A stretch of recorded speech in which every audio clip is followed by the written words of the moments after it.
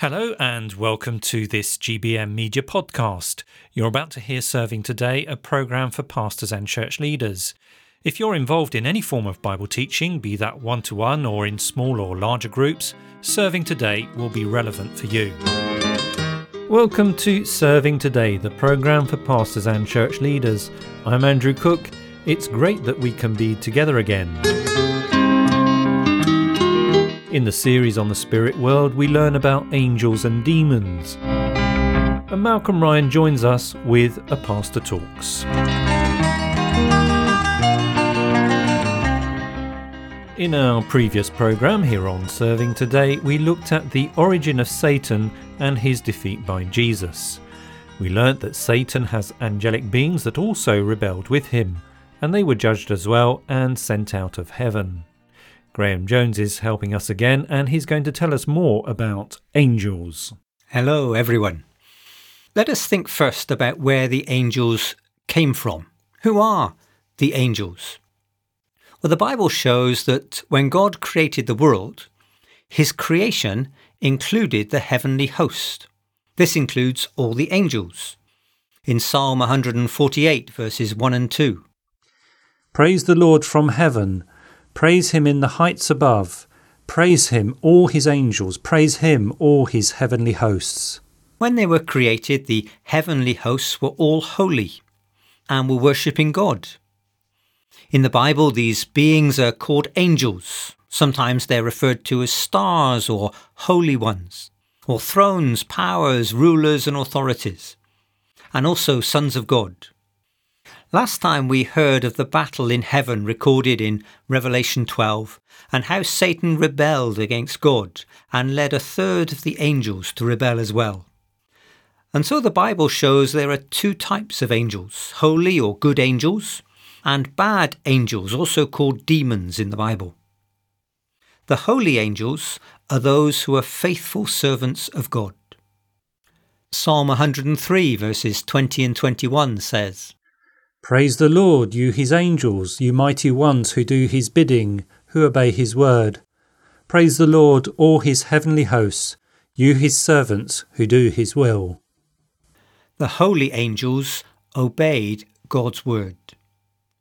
There are many of them in the heavenly hosts. These include Archangel Michael, the cherubim, also called living creatures in Revelation 4 and 5, the seraphim, who worship God around his throne, and also those beings just plainly called angels. One of the named angels is Gabriel, who came to Mary to tell her that she was to have the baby Jesus. But the second type of angels are fallen angels or bad angels who rebelled along with Satan. In Matthew chapter 25, verse 41, we read of God's judgment. Depart from me, you who are cursed, into the eternal fire prepared for the devil and his angels. Satan is the chief angel who rebelled. And in the Bible he has several names: Lucifer, the devil, the evil one, the prince of this world, the god of this age. And the angels who fell with Satan and work with him are called demons or evil spirits. The fate of Satan and his angels is certain. They're under God's judgment as they've rebelled against God. And what do angels do? Angelic activity is directed by God alone. Angels have great knowledge and power and strength. And angels don't have a body, they're spirits. But they can take the appearance of men. Even fallen angels can take on a physical appearance. Angels are not the spirits of the departed, or glorified human beings or children. When someone talks about having seen an angel, we ask ourselves, was it a good or a bad angel? We do not assume that all the appearances of angels are of good angels. A good angel will point us to the Lord Jesus. The Bible shows we are not to worship angels. This includes making sacrifices to them or praying to them. When the Apostle John saw an angel in Revelation chapter 19 and bowed down to worship him, the angel said in verse 10, Do not do it. I am a fellow servant with you and with your brothers who hold the testimony of Jesus. Worship God. We are to worship God alone. We are to only pray to God in the name of Jesus by the Holy Spirit.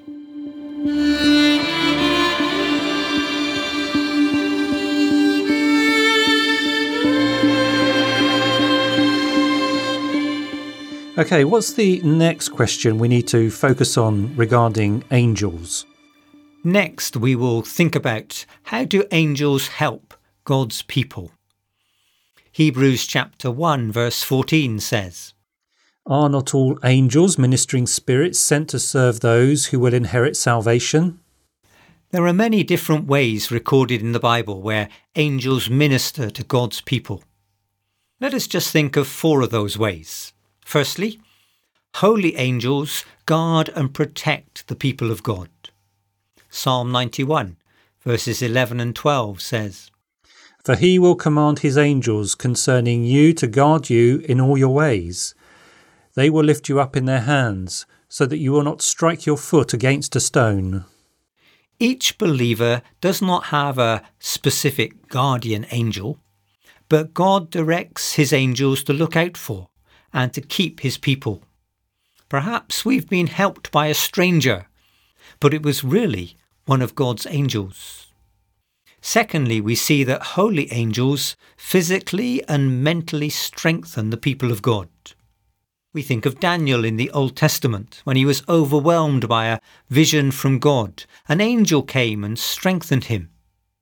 Jesus was strengthened in the Garden of Gethsemane in prayer and to commit himself to God's will. So angels guard, protect and strengthen God's people. In what other ways do angels help us? Thirdly, we see that angels guide the people of God, especially in evangelism. In the book of Acts, God used angels to help people share the good news of Jesus, or to help people hear the gospel.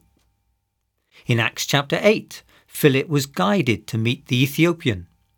In Acts chapter 10, God sent an angel to prepare Cornelius to hear the word of God from the Apostle Peter.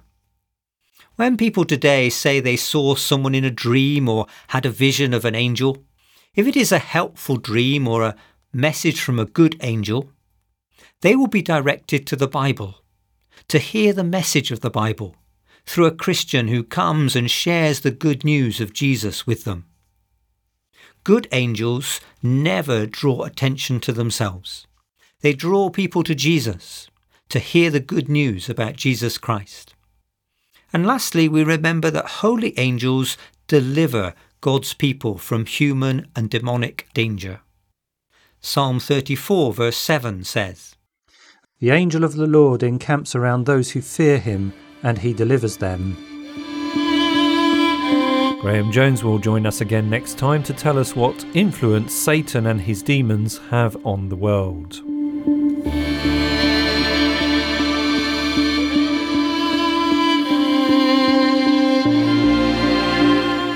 Now, how do you counsel someone who says they can't forgive themselves?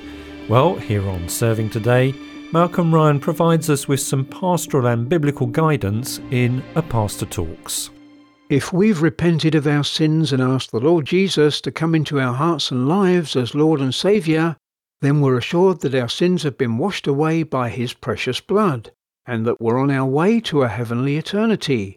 That's the beauty of God's love, mercy and grace. So why is it that we find it difficult to forgive ourselves? To begin with, sometimes the guilt we feel is nothing more than false condemnations caused by not living up to other people's expectations. As Paul Tournier, a respected Swiss physician, explained, false guilt comes as a result of judgments and suggestions of men. In other words, it's concentrating too much on what other people might think. In fact, some people, just like the Pharisees of old, seek to control or manipulate us by inventing rules and regulations that God's Word, the Bible, never even mentions. So as children of God, rather than slaves to people-made rules, we need to see false guilt for what it is and let go of it. At other times we may have a sense of guilt because we don't deal with it properly. Sometimes we've done wrong, but instead of owning up to our sinfulness, we try to deny its existence. As a result, we can get to feeling anxious and alienated. Then again, we might fall short of saying sorry for our sins and meaning it. Judas felt remorse after betraying Christ. He regretted having done it, but we don't read of him truly repenting. So what we need to do is to firstly accept that as Christians we're forgiven sinners. Then, since we're still works in progress, we need to keep short accounts with God by repenting and forsaking our sins as soon as we become aware of them.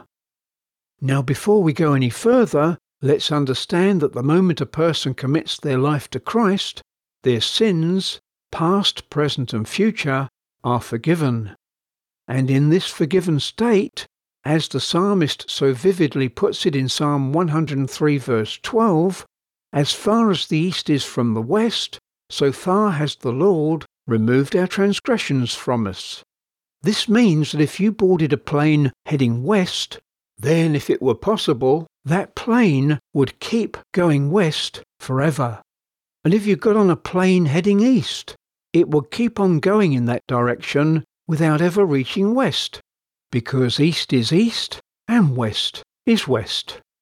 Yes, we can and do still sin. That's human nature for you.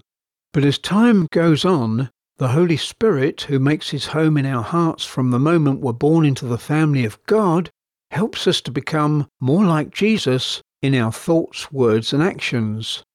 And that's what's known as the process of sanctification.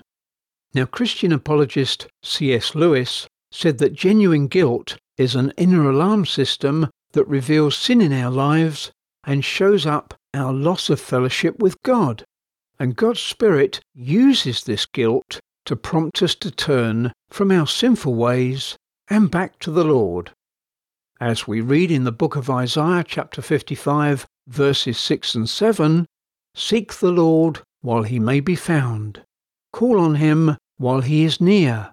Let the wicked forsake their ways, and the unrighteous their thoughts. Let them turn to the Lord, and he will have mercy on them, and to our God, for he will freely pardon." In conclusion, when we deal with our sins properly, we're set free from the burden of guilt and able once again to live in harmony with the Lord. That was Malcolm Ryan with the series of Pastor Talks. Well, that's the end of our time together here on Serving Today. We hope that you found it helpful, and we look forward to having your company again soon. So, this is Andrew Cook saying goodbye. May God bless you as you serve the Lord Jesus Christ. Well, thanks for listening to Serving Today, a podcast from the Grace Baptist Mission radio team. To get in touch with us, you can send us a message via WhatsApp.